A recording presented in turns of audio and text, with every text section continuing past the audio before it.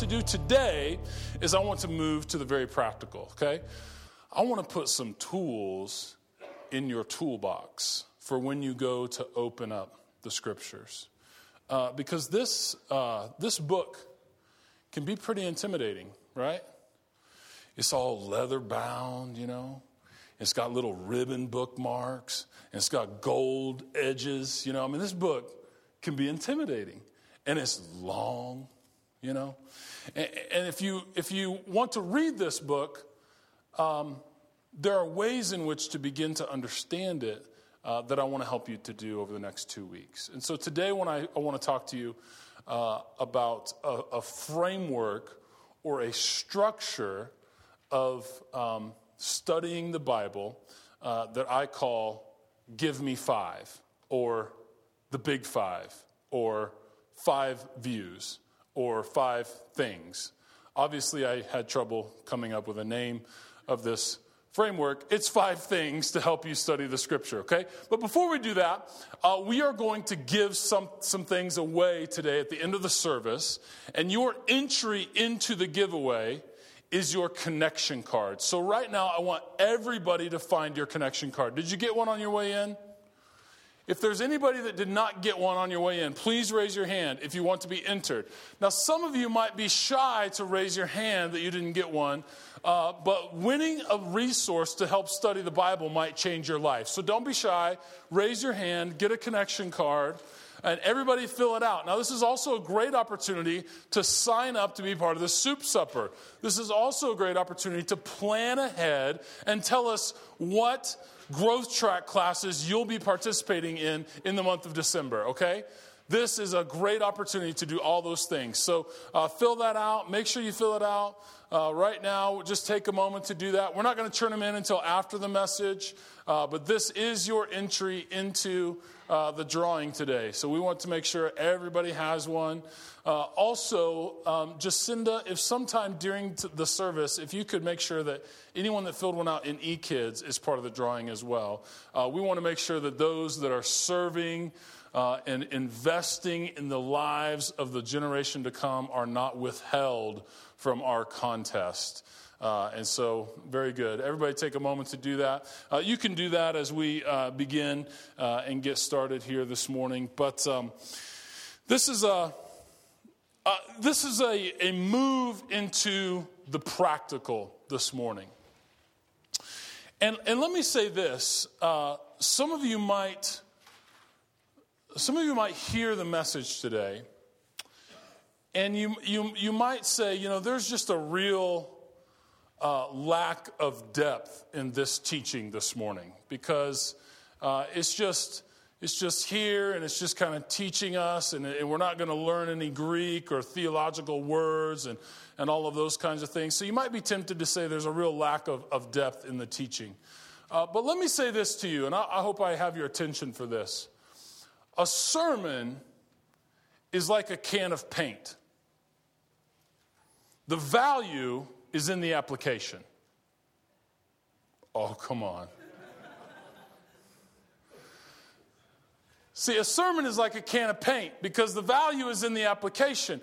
What happens in our lives is especially if we've been a Christian for a long time, is, you know, we hear all these sermons and we say, oh man, I've heard that sermon before. I already know how to study my Bible. I've already been there. I've already studied this. I've done all these things. And so we desire an increasing level of depth. But let me tell you, the depth of the teaching is in the extent of the application.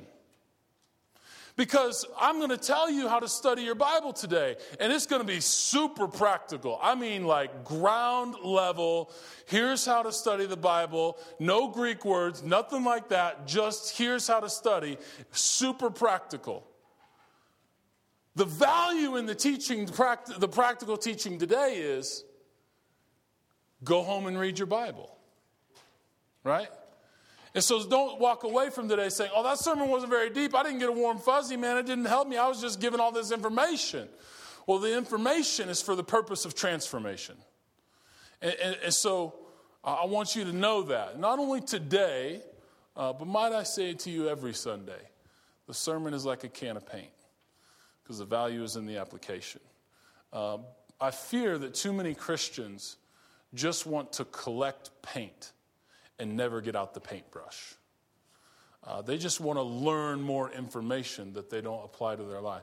And let me just tell you, as being seminary trained, having a master's of divinity, whatever that means, and studying Scripture for a living, sort of, if I would just apply all the information that I knew, my life would be fundamentally different. And so that's true for me as well.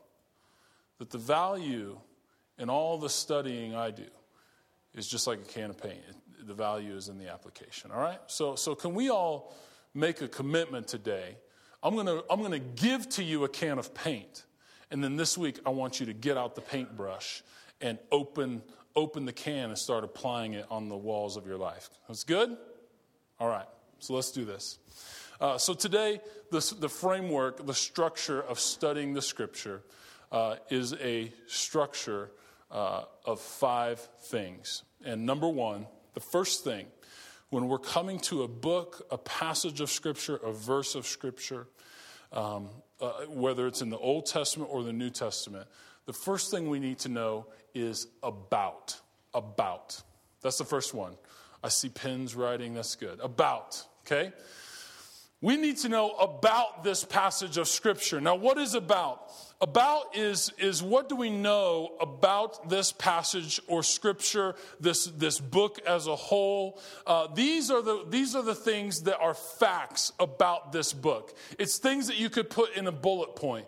It's answering the questions of who and what and where and when. In other words, we need to know who wrote this book, where were they when they wrote it, when did they write it in history, to whom did they write it, right? Those are the W's that we're trying to answer, and any other facts that we can just say, this is important.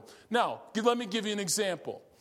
Philippians is a book about joy. If you were to read it simply devotionally, you would recognize that one of the most recurring themes in the book of Philippians in the New Testament is joy. Paul, all the time, he's the person that wrote it, all the time is talking about being joyful, being filled with joy, having a joyous attitude. Joy, joy, joy. I mean, that devotionally could challenge us, it can inspire us, it can do all sorts of things. But if we don't know about the book, then that doesn't carry as much meaning, because what we find out if we do a little bit of study about the book is that not only did Paul write it, but Paul wrote it from a prison cell in Rome, where he had been incarcerated for preaching the gospel about which he is so joyful. Now, that framework of understanding totally changes the impact and the dynamic of the book of Philippians. Are you with me? And so, first thing is we need to know about the book. Things that we can put in a bullet point, things that are just facts. Now, a great thing and a great resource for that, because some of you are like, well, how am I supposed to know? Like, I just pick up the Bible. How am I supposed to know who wrote it and when and where and to whom? Well, a great resource for that, and I would encourage all of you to pick this up, and this is not a commercial for this. We're not selling these in the lobby, nothing like that. But this is a Bible handbook. A Bible handbook is a great one. This is a great Bible handbook published by Holman. It's illustrated, has lots of pictures, right? So if you read books and you're still like, where are the pictures? Like me, I read a book and I'm like, where are the pictures? Then this is for you, okay? It's a great resource. And the way that a Bible handbook is structured is it's structured just like the canon of Scripture. And so you could flip through this book. It starts with Genesis, Exodus, Leviticus, all the way to the New Testament, Matthew, Mark, Luke, John. And it's organized by books of the Bible, and it tells you all those things that you need to know. It tells you who wrote it, where they were when they wrote it, all the W's, okay? So this is a great resource to have. It's also very small, light, fits in a purse. You could carry it with you anywhere. Okay, so that's the Bible handbook. I hope that's not sacrilegious to put the Bible handbook on the communion table. I know it's not a Bible, but it's the next best thing. So the first thing is about. Are you with me? Is this fun? Good, because we're only one thing in. We got 4 more left. What we're going to do is we're going to go through all 5, then we're going to do a case study. Okay, so then we're going to actually study a passage of Scripture using this framework. But the second thing is context, where about answers the questions of who and what and where and when. The context answers the question of why. Why write this narrative of the people of Israel? Why write this letter that Paul wrote? Why write this poem in the Psalms? Why is the author motivated to write these words? That's the context. The context also asks the question, what is happening in the world in which they're writing to? So, for example, in other words, the letter of Philippians, we know about it. It was written by Paul. It was written by Paul in a Roman prison, and yet he still talks about joy. That changes everything. But we also need to know the context. What is happening in the church in Philippi that motivates Paul to write this letter? That's the context. What is happening that motivates the author to write these words? It seeks to answer the question, why? So what's happening in that time? What's happening in that particular church? If it's a Pauline epistle, what's happening in that location that motivates the writer to write? What is the context that the writer is addressing? About is factual, right? About is bullet points. Context is descriptive. Context describes this world of the first century writers, and so that I think that's a helpful thing to help you think about and distinguish between the two. Now, obviously, these are all connected, right? If you start learning about, the context almost begins to bring itself out while you're studying the about. And so the context is descriptive. Now, a great resource for this is a Bible dictionary.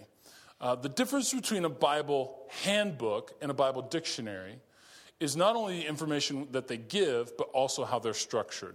A Bible handbook is structured by the books of the Bible. A Bible dictionary is structured just like a dictionary, where if you wanted to learn about a particular person, a particular place, or a particular object, you would look it up alphabetically in the Bible dictionary.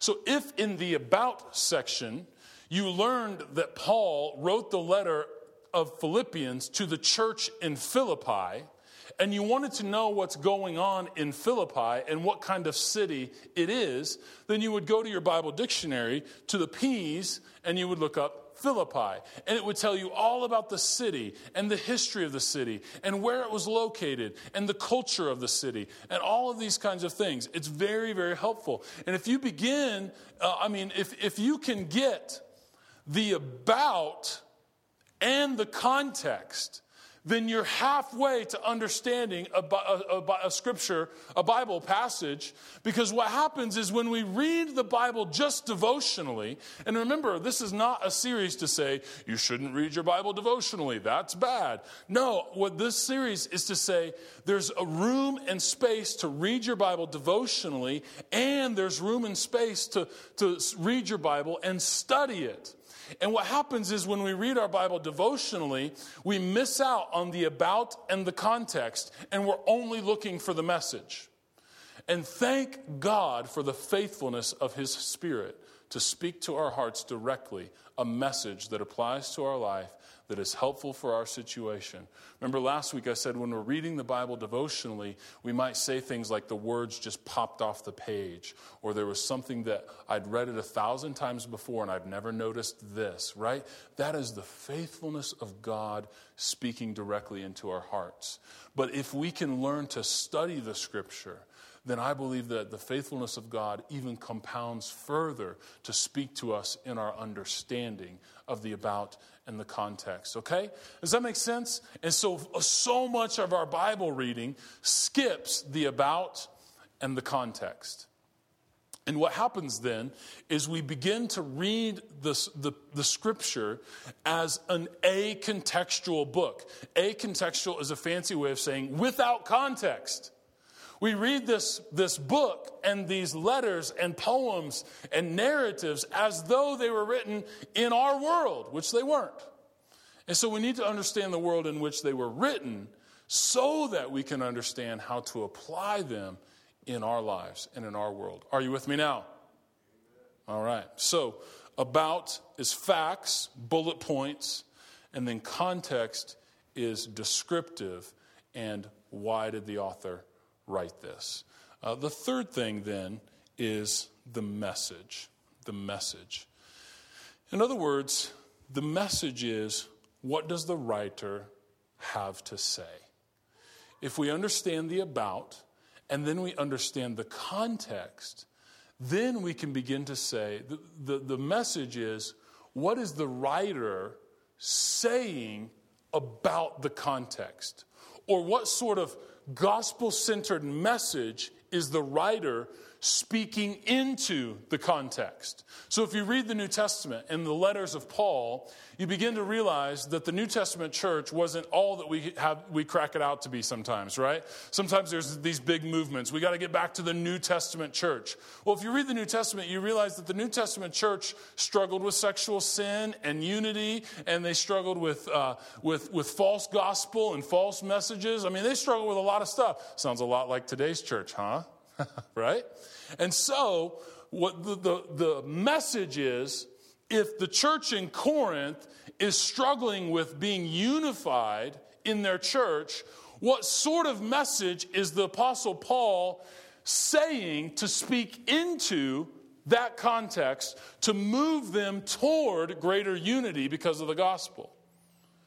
Then all of a sudden, this starts to make a lot of sense, right? And so the message is just seeking to say, what sort of message, what sort of truth is being spoken into the context in which it was written. Now, this becomes a little more difficult when we're talking about narratives, right? Like the book of Exodus, which reads like a Hollywood movie. I mean, the action just never slows down. You've got all kinds of stuff, right? So you're reading this book of Exodus, and you don't have this tight little context of this particular church and this particular time, and Paul wrote this letter. It's not that clean. But at the same time, you can begin to address the question of, what is the world like at that time? What's the context? And then why in the world would an author choose to record this narrative? For what purpose? What is the message that they're trying to get across? So it can be done with any book in the Scriptures, but some are easier than others to figure this out. Now, the message is what does the writer have to say? How does he speak truth into the context? And I used to have a seminary professor. He was my favorite professor. He used to say, this is where you discover the rub of the text. That's what he used to say, the rub of the text. And he always said it like that, the rub of the text.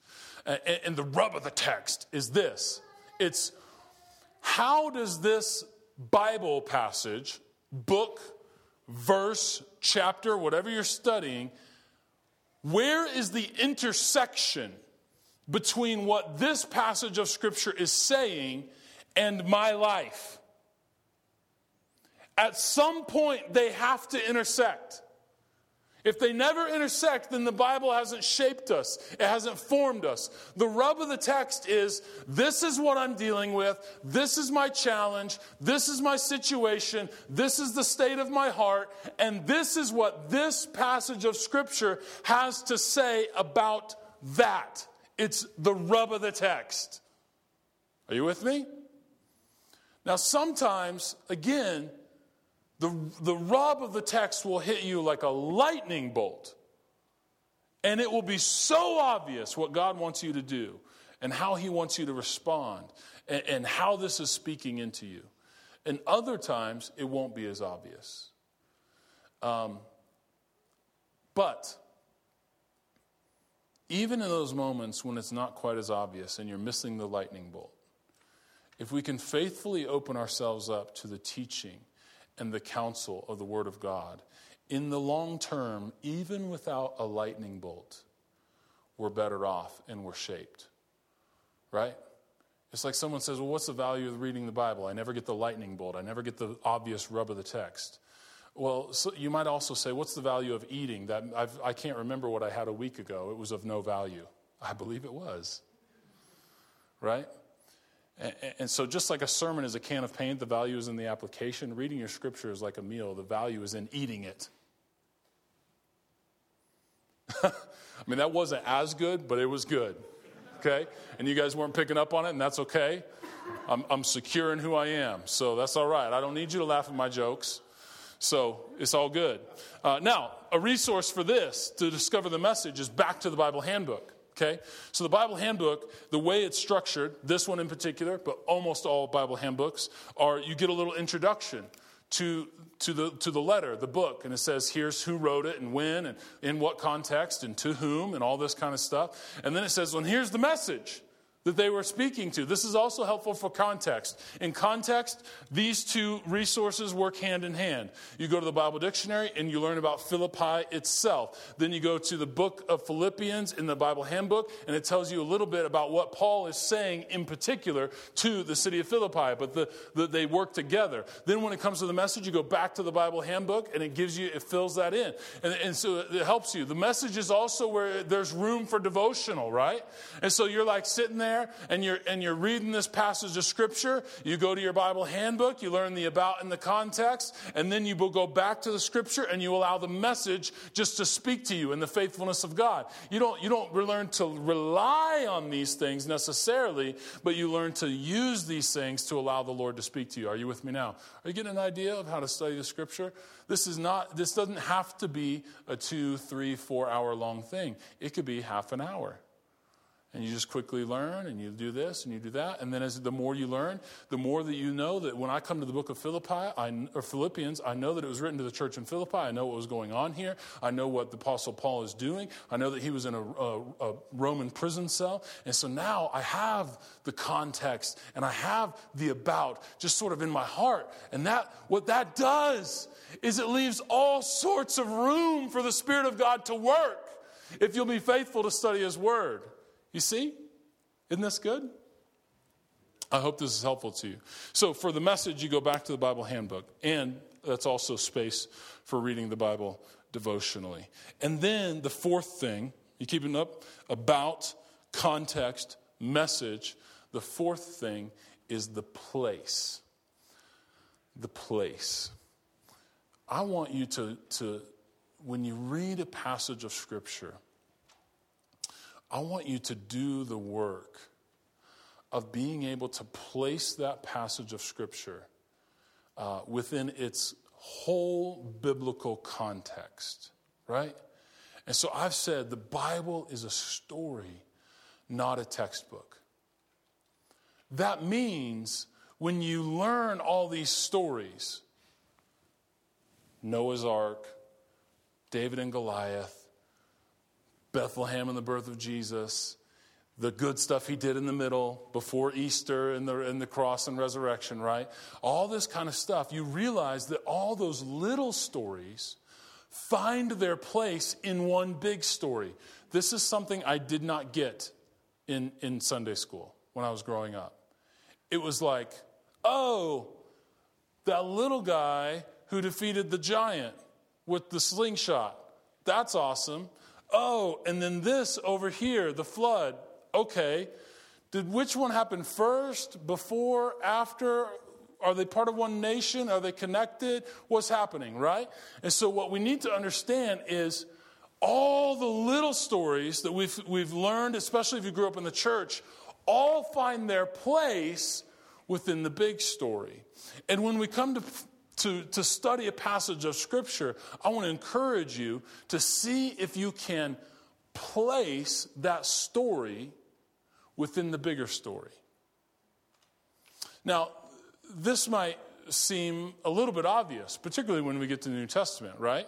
It's like if you put the story as an arc like this, and the cross and resurrection is the peak, then it's like everything after that is just falling action for you English majors, right? And so it's like, how is the church and Christ coming back and all of that, how is that falling action?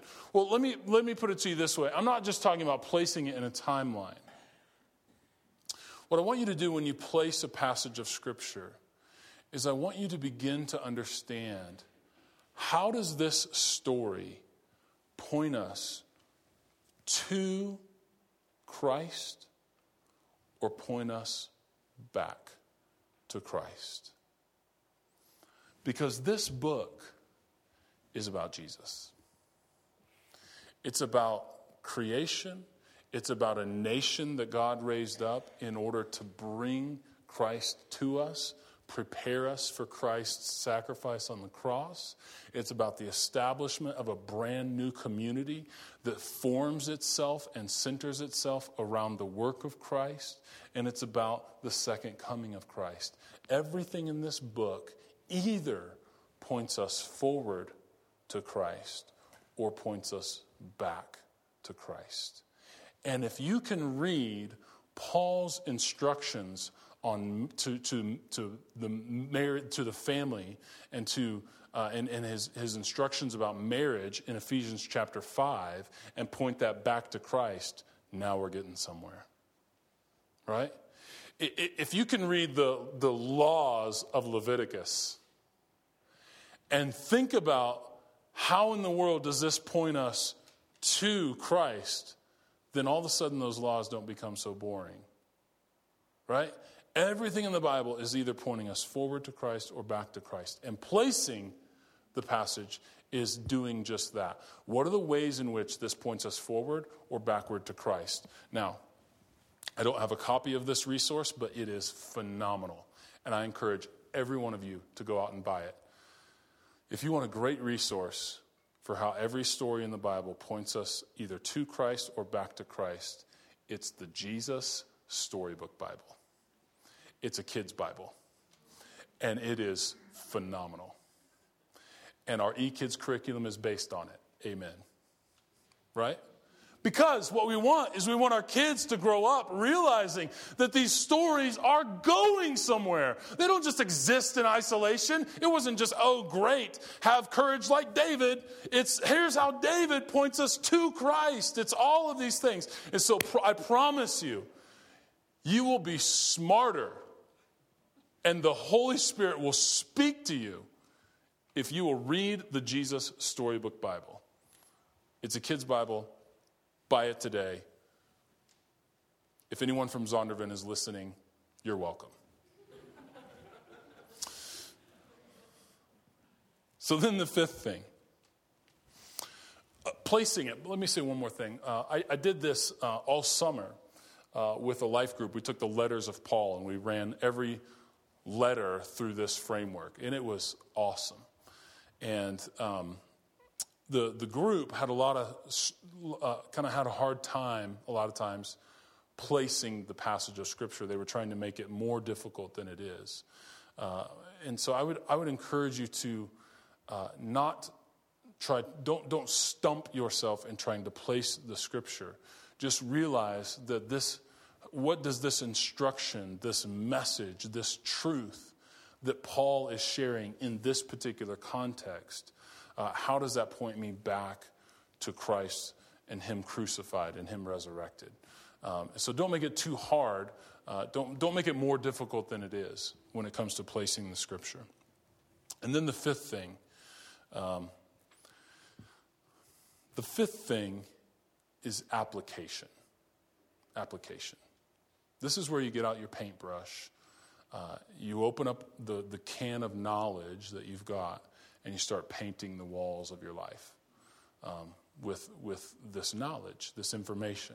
Because up to this point, we've really just gathered information, right? We've answered the 5 W's, who, what, where, when, why. We've answered a little bit of how, but not much. And so the application seeks to answer the question, so what? So what? It's like you could get to this point in a Bible study and all you've really gotten is a can of paint. But the application is again, you start laying down the drip cloth, and you start taping the edges, and you start getting to work. And just like painting, application can be a mess. Oh, come on, this metaphor is so good. And you guys are not working with me, right? And maybe you're not working with me, or maybe you're super silent because you're like, yeah, and you identify with it. And you're like, that is funny if it weren't so true. You know, it would be funny if it weren't so true. And so the application begins to take this. It's like the message that was shared in this particular context. What are the ways in which that same message speaks now into my context? That's really the application. The message is not different than what the original authors wrote down and intended. And I think that's a lot of error in Bible study today, is we churn Paul's instructions and his message into this particular context, or any author, and we make the message different than what the author intended. Let me give you an example. The book of Revelation is written to 7 real churches in real history that really existed. And it was written as a way of inspiring them to hope. And it was written as a way of moving them toward gospel-centered hope.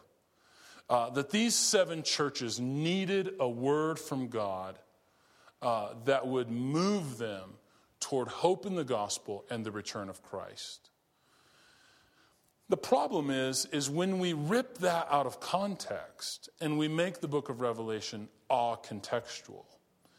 It has inspired in multiple generations of Christians, not hope, but fear. And when we read this last book of the New Testament and we become afraid, or we become afraid to even read it, then that is something fundamentally different than what John had in mind when he wrote it. And so we need to say, here's the original context, here's the message that the author spoke into that context. How then do we take this same message and apply it to our context? And what you will find, and what we found out this past summer as we worked this structure through the letters of Paul, is that the world in which the Bible was originally written, while it is fundamentally different than our own, at the very same time, it is fundamentally the same. In other words, the human condition hasn't changed much. Right? Like they're struggling with achievement based, with value based on achievement. They're struggling with how to form my identity firmly in Christ and not what my career is leading me to. They're struggling with bickering between one another. They're struggling with how do I live a Christ-centered life in the midst of culture, right? I mean, their culture was different, but their struggles were the same. And so when it comes to the application, we need to realize 2 things. The biblical world is fundamentally different, and yet at the very same time, the human condition has not changed. And the way in which the Bible speaks to them, it can also speak to us. That's the beauty of the Word of God. That's why the Word of God has never gone out of style. That's why the Bible is absolutely living and active. And so we have to come, in our Bible study, we have to get to the point where we say, so what? And we have to begin to apply it. How do I live this message out in my office tomorrow? How do I work this out in my marriage or in my life with my roommate? What shifts need to take place in my heart for this truth to take root? That's an important question, right? When you come to the application part of your Bible study, let me encourage you to move beyond surface level morality. Here's what surface level morality says. David was very courageous when he fought Goliath. You should also be more courageous. And so what do? We read that and we're like, man, I need to be more courageous. And so then we're like, okay, I'm more courageous. And then we're not. And we're like, reading the Bible doesn't do any good. Right? Or we read a bad example. King Saul was good and then he turned bad. Don't turn bad like King Saul did. Okay. Hey, what are you doing this weekend? Not turning bad. You know, I mean, it's just like that's surface level application of the Bible.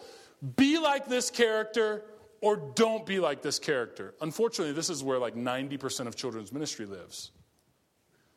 Okay, and we're working on getting beyond that. So the application is, what needs to change in my heart for me to realize and to really understand and to live so that my identity is not formed and shaped by my achievements, but so that my identity is firmly rooted in who I am in Christ. That's a fundamentally different question than be like Paul because he planted lots of churches. Or if we say be like Paul because he planted a lot of churches, some of you are like, I'm not a pastor and I'm not a church planter, so I can't be like Paul. Right? And so we need to move beyond and we need to begin to ask of our heart second level questions when it comes to the application. Are you with me? This takes some practice, but I believe that it's practice well invested in. To begin learning the so what and asking yourself application questions that move beyond just, I need to be like this or I shouldn't be like that. Okay? So those are the 5. About, context, message, place, and then application. Let's run this through a case study. You with me? Now we're going to preach. So Galatians, let's do Galatians. I want to do basically the whole book of Galatians, but we're not going to read it. But we're going to look at it as a whole and look at a couple key texts and how they bring out the themes. Now, how do I know that these key texts bring out the themes? Well, because I had the help of a Bible dictionary and a Bible handbook. See? So we're going to bring out a couple key texts from the book of Galatians, and we're going to look at Galatians as a whole to begin to run it through this framework. And we're going to fly through it, and then we're going to sing some songs and respond to God's goodness, and then we're going to give away some Bible resources because the party has not begun until you start giving away Bible resources. That's all I'm saying. Okay? So Galatians chapter 2. Galatians chapter 2, I want to read 15 through 21, and then I want to read verses chapter 5, and then go, 22 through 26. So I'm going to read chapter 2, 15 through 21, and then chapter 5, 22 through 26. Here it is. Let's read these key texts from the book of Galatians together. Now, we who are Jews by birth and not Gentile sinners know that a man is not justified by observing the law, but by faith in Jesus Christ. So we too have put our faith in Jesus Christ that we may be justified by faith in Christ and not by observing the law. Because by observing the law, no one will be justified. Many say 2:16 is the key verse of the book of Galatians. Justification through faith in Christ, not by observation of the law. Now, verse 17. If, while we seek to be justified in Christ, it becomes evident that we ourselves are sinners, does that not mean that Christ promotes sin? Well, absolutely not. If I rebuild what I have destroyed, I prove that I'm a lawbreaker. For through the law, I died to the law so that I might live for God. I have been crucified with Christ, And I no longer live, but Christ lives in me. For the life I live in the body, I live by faith in the Son of God, who loved me and he gave himself up for me. If I do not set aside the grace of God, for if righteousness could be gained through the law, then Christ has died for nothing. That's an important message, not just to this church in this context, but for us today. If righteousness could be gained through the law, then Christ has died for nothing. Turn over to chapter 5. Start reading in verse 22. This is a famous passage. But the fruit of the Spirit is love and joy and peace and patience and kindness and goodness, faithfulness, gentleness, and self-control. I think we read those too fast when we read them. But the fruit of the Spirit is love and joy and peace, patience, kindness, goodness, faithfulness, gentleness, and self-control. Against such things there is no law. Right? And already, if you connect these two key passages, you begin to see a connection. Righteousness doesn't come through observation of the law, but through faith in Christ. And here are the fruit of the Spirit. And against those things, there is no law. Why would Paul say that? Well, because of the context and the discussion that has gone on before, particularly in chapters 2 and 3. Against such things there is no law. For those who belong to Christ Jesus have crucified the sinful nature with its passions and its desires. Since we live by the Spirit, let us keep in step with the Spirit. Let us not become conceited, provoking, and envying each other. And I love this as well. Since we live by the Spirit, let us keep in step with the Spirit. That's sort of this recognition that if I'm a little bit out of step with the Spirit, that doesn't mean that all is lost. It doesn't mean that the Christian life is walking on eggshells of am I doing it right? Is everything perfect? I mean, Paul's instruction is, since we live by the Spirit, if you have confessed Christ as your personal Lord and Savior, and the Spirit is in you, then he says this truth about you. You are living by the Spirit. That's the truth of God. But then he says, so since that's true, then let us keep in step with the Spirit. It's this way of saying there's this truth about who you are, and yet there's a part that we have to play in living that out. Paul does this all the time, by the way. In 2 Corinthians, he says, you have been reconciled in Christ.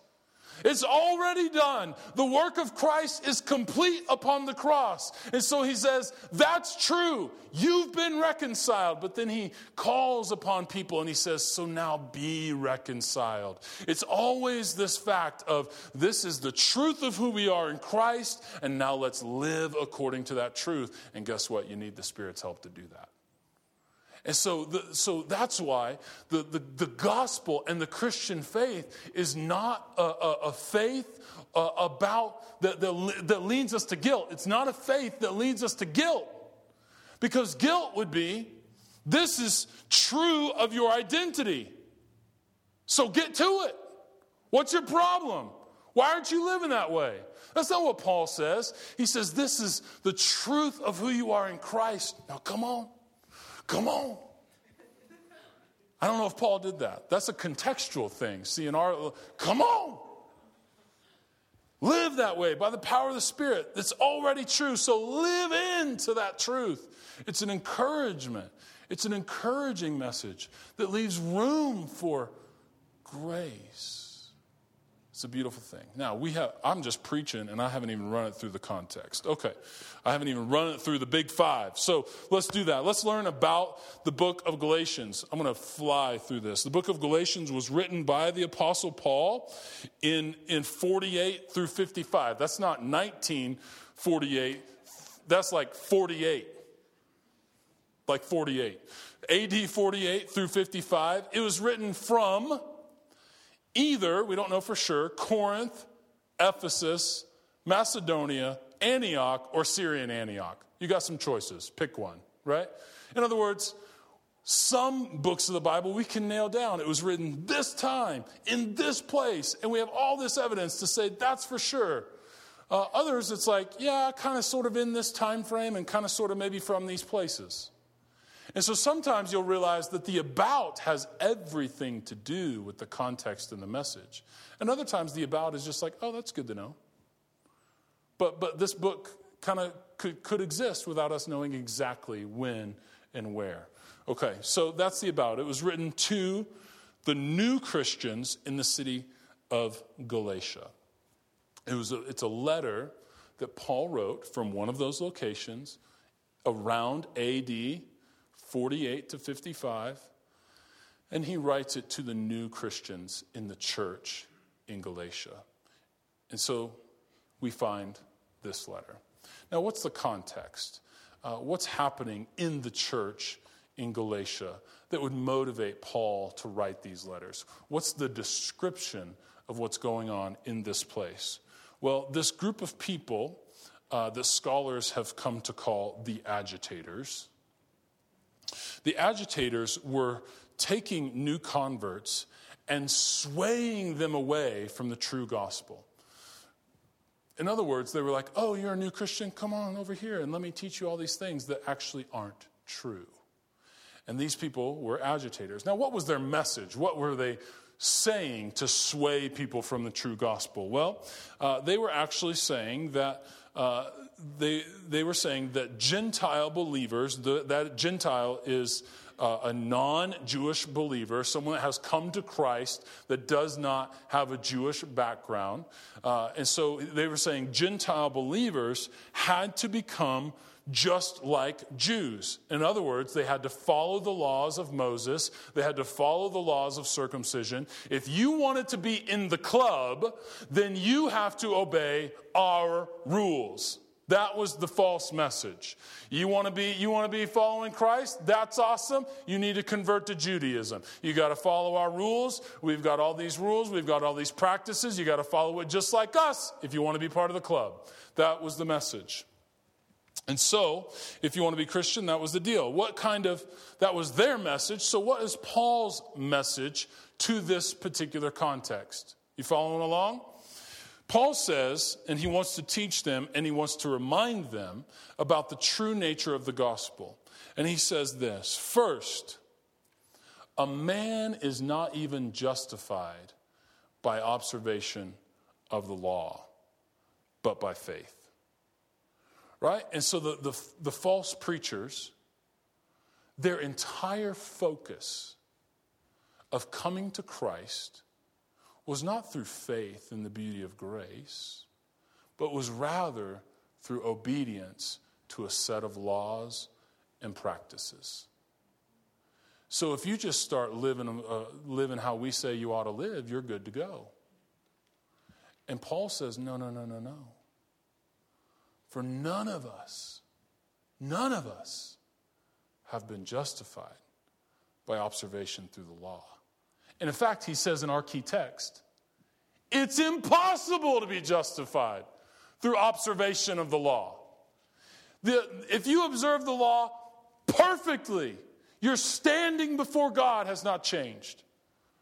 Now that's a scandalous message to this group of false preachers. And so, now the specific issue is circumcision. If you want to be one of us, then you need to follow our rules.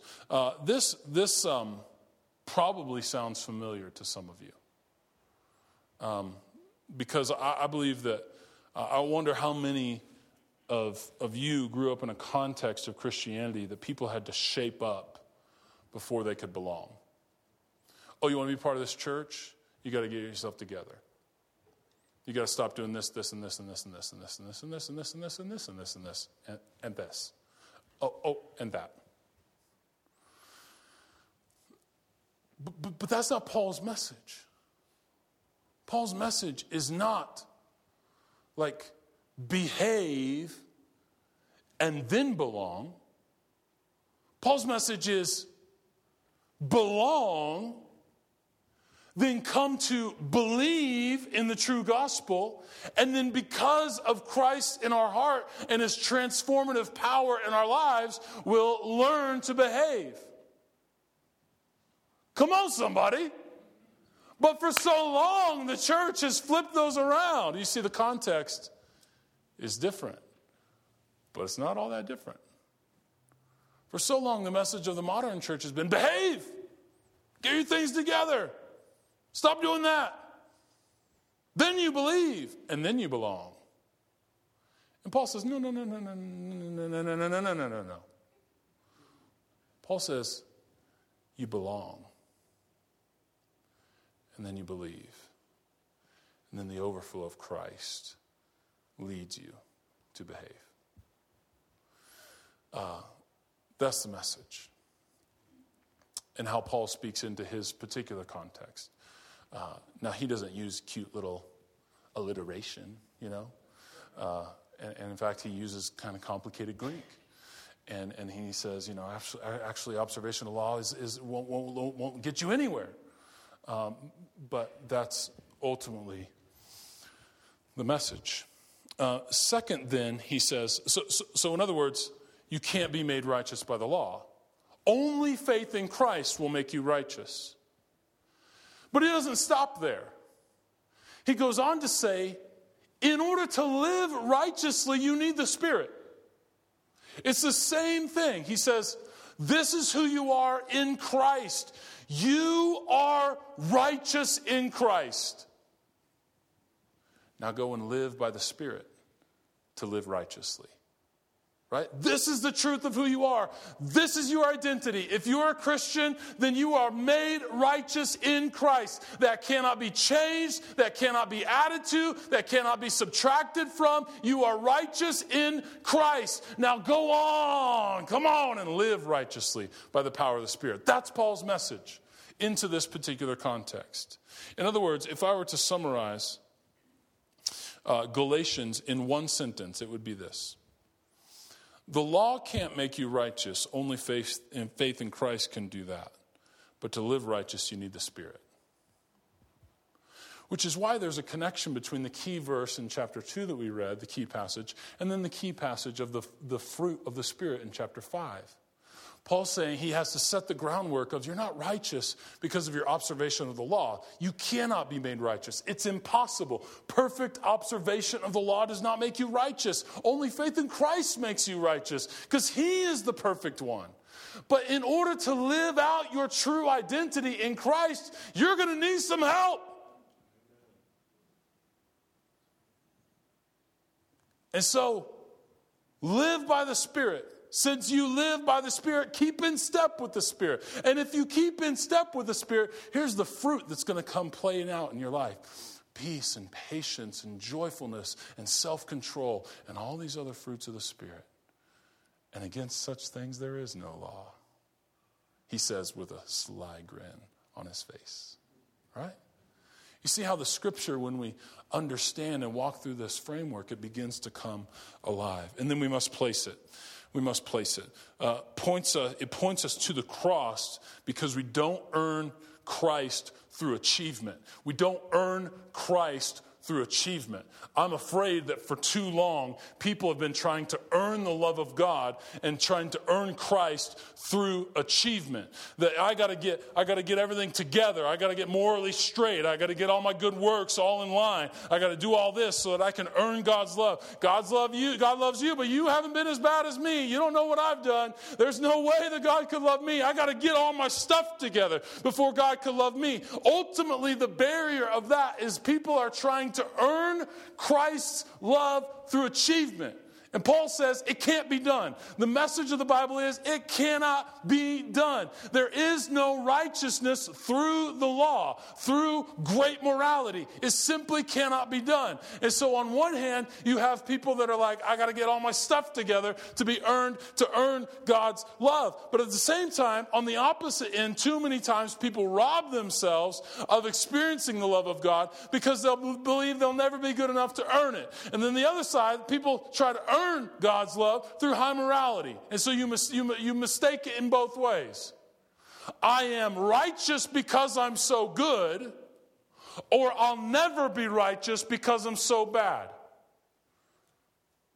And Paul says, neither one. The reality is that God loves you. And his righteousness, and your righteousness comes through faith.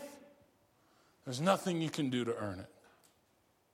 No one is good enough that they have earned the great love of God, and no one is so bad that they are out of reach of the love of God. That's an important message. Not just to the church in Galatia, but to us, to you and I, to me, to us today. This is evidence of the Scripture being alive in us. The reality is this. When we place this passage, the reality is that Christ is already ours. Christ can't be earned through achievement because Christ is already ours. Not because of what we have done, but because of what he has done. Oh, that's good. That's good news. Far too long, we've kept a barrier between us and God because I'm never be good enough to earn it. And for far too long, we've stepped on this side of the line and said, I'm only loved by God because I've earned it. And we need to come to the reality that we already possess Christ through faith. Not on behalf of our own achievement or lack thereof, but on behalf of his achievement on our behalf. And that is a phenomenal truth of Scripture and what Paul brings out in Galatians. Now, how do we begin to apply this? Well, I want to ask a series of questions to give you examples of how you might begin to apply the passage of Scripture. What are the ways in which I'm trying to earn God's love through righteous living? And that's really fundamentally a question of the heart. That's not a question about what I'm doing out here. It's not necessarily a question about my actions, as much as it is a question that brings me into the very motivations of my heart. Am I doing anything, or what am I doing, to try to earn God's love through achievement?